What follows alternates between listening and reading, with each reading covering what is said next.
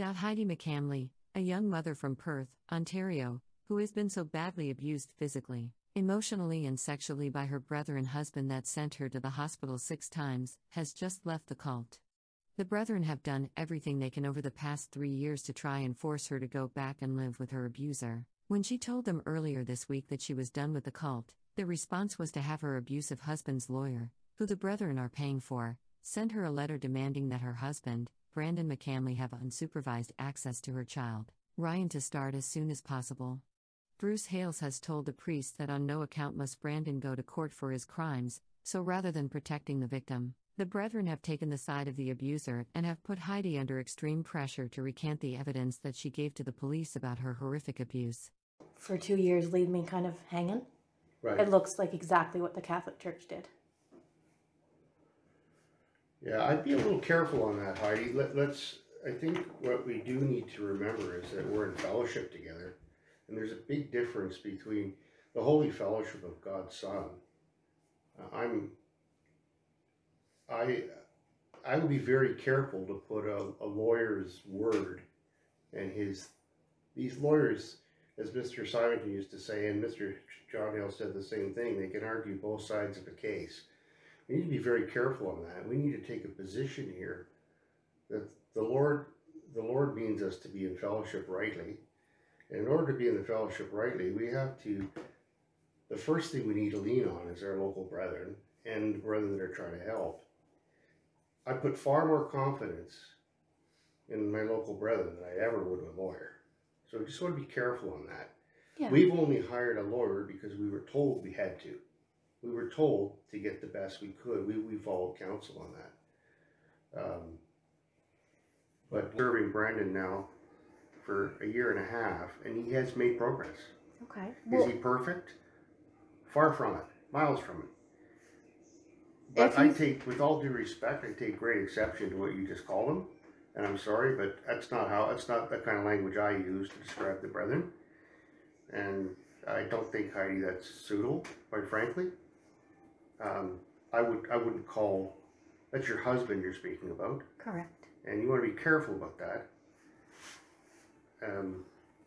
Okay, I'm sorry I spoke like that. But in my spirit, that's how I feel. And I appreciate that. Do you know? Have you been cheated I on? was just going to say the same thing, Mike. I wouldn't mind finishing my sentence, Mike. Mike, can I finish? This is incredibly important. You are not getting it. You are not understanding what Heidi has gone through. And you are not getting the fact that there's untruths in this table.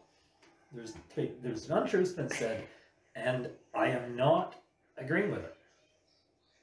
I said, I'm going to get to the bottom of the thing. I said the truth is going to come out. If you don't have the moral capacity to lead Brandon through getting the truth out, by Dumpins, if somebody else in Kingston doesn't step up to the plate, the man's going to court and the man's going to jail.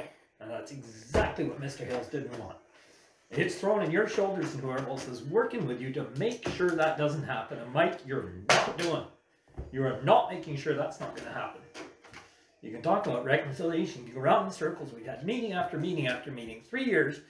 What has he gone through? In 8 years? Okay, honest talk. It's not working, Mike. We have to face it. Can we address one point? And it's the unfaithfulness of Brandon.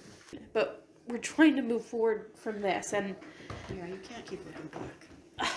I married the man, and I have a child with the man. So somehow we've got to work towards me and Ryan healing, Brandon getting better. Okay? I'm letting you know what I need on my end right now.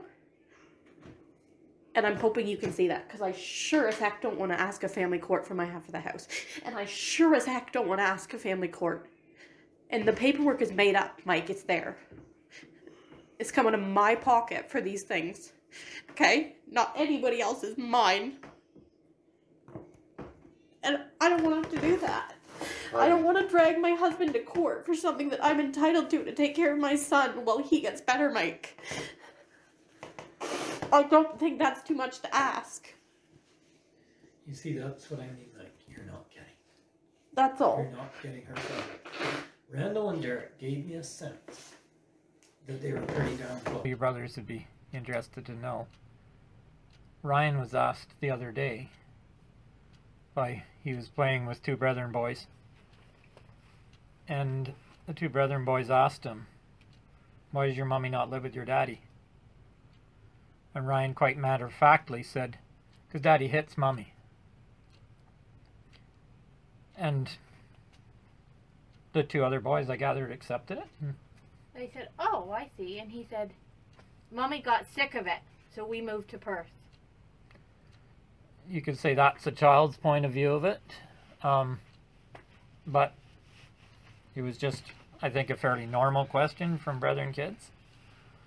They wanted to know, and Ryan's answer was just completely factual, just as he saw it.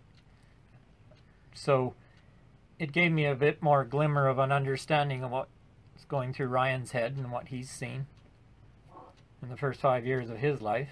One of Ryan's professionals asked him how that made him feel. And he paused and he said, "I got really scared, so I used to go and hide," which is accurate. Did you happen to hear anything? Yeah, actually. So I heard back from Greg Skirkowski, and his question is, there was an offer of a suspended sentence and probation, and he's now wondering if you would accept a conditional discharge along with probation. There would be probation, same conditions as we talked about, but there wouldn't be a criminal record. No, I'm not good with that. Nope. No, you Absolutely want him to not. Nope. Because his concern, I guess, is the impact on his employment, right? Yeah, nope. I'm sorry. I took the sexual charges off the table. I ain't taking the other. Okay. Nope. I'm gonna let the Crown Attorney know that, and we'll just wait to see what happens. Yeah. In the initial podcast, when we talked to Heidi, she explained to her family that she had decided the best decision for her and her son was to leave the Plymouth Brethren Christian Church. This was a decision she thought long and hard about, and had given her ex-husband and his family 3 years to get help and fix the situation. It took them almost 3 years to pay the initial child support, and they were still not agreeing to sell the house so Heidi could put a roof over hers and her son's head. In the time between then and now, Heidi was alerted to a plot the McCamley family had attempted. They attempted to locate Heidi's young son's daycare to take the child away from his mother. Heidi has been the custodial parent for 3 years. They have no authority to kidnap the child. The next day after stopping the potential daycare abduction, Ryan's school contacted Heidi. It became apparent Heidi's ex-husband had attempted contact with the school. Heidi has a restraining order against her ex, and he would have been violating that restraining order to enter the school. And just said, just finding it. Hi, Mrs. Dowdle. I'm Ryan McCamley's father. I wanted to make you aware that there's a possibility that his mother may request a copy of all of his records that would be needed to leave the country. I would like to ask that you send me an email letting me know if and when this request has been made. I can provide further details on this if you require. On a side note, is Ryan present at school today, and how has he been doing at school in general? Then he requested, through Danielle, our office assistant, to be able to update his information in my family room. So I think he was looking at updating a phone number or something. Okay. Okay, so those things just make me think something's up, and Okay. when we don't have a current, because you had told us before that there was an agreement, or you were getting an agreement, Yeah. or something. So I just wanted to be current on this before the poop hits the fan. Okay, so we're still working on agreement. He's never signed it. It's been like 2 years in the making. He won't sign it. Yeah. And to be perfectly honest, I'd like to come get Ryan right now. Okay. If that's okay. Yeah? Yeah. Yep. I'm You're really worried? worried about his safety, yeah. Because I know yesterday his grandparents were calling around trying to figure out what school he went to, where he went to daycare. This is Dad's side. Yeah.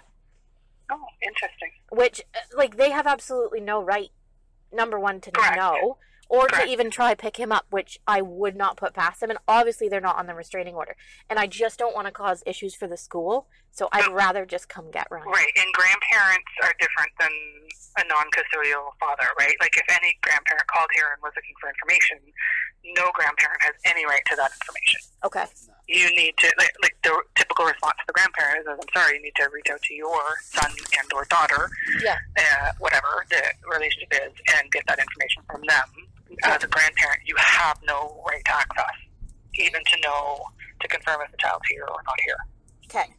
It's because he's put in writing that it's only him, it's only you and stepdad Yeah. to pick up. Like, if he were to come here, I would say I don't have permission to release him to you from mom, and mom's custodial, so Yeah. I would call you immediately, and then I would say, do you want me to call the police because this might get heated in the parking lot, or are you going to call the police? After the original podcast went live, our viewers generously donated to a fund to help Heidi. She was able to secure counsel. She was of course confronted though, and asked to pull down the podcast we recorded. Heidi made a very gracious offer to the family of Brandon McCamley we could put the video to private if they could ensure the safety of Ryan by signing the custody agreement quickly. After several extensions on the original agreement, Heidi still has not received signed custody papers. Because of this, we at Get a Life Podcast are releasing this further video. It will update our viewers and further remind the PBCC that Heidi is not going to be bullied any longer. She has exhibited great courage in the face of Priestley bullies, and that is not acceptable. We also want to thank our viewers for their continued support and watching our podcasts. We love you all. As always, when you watch a podcast, take a moment to click the subscribe button because that helps us too.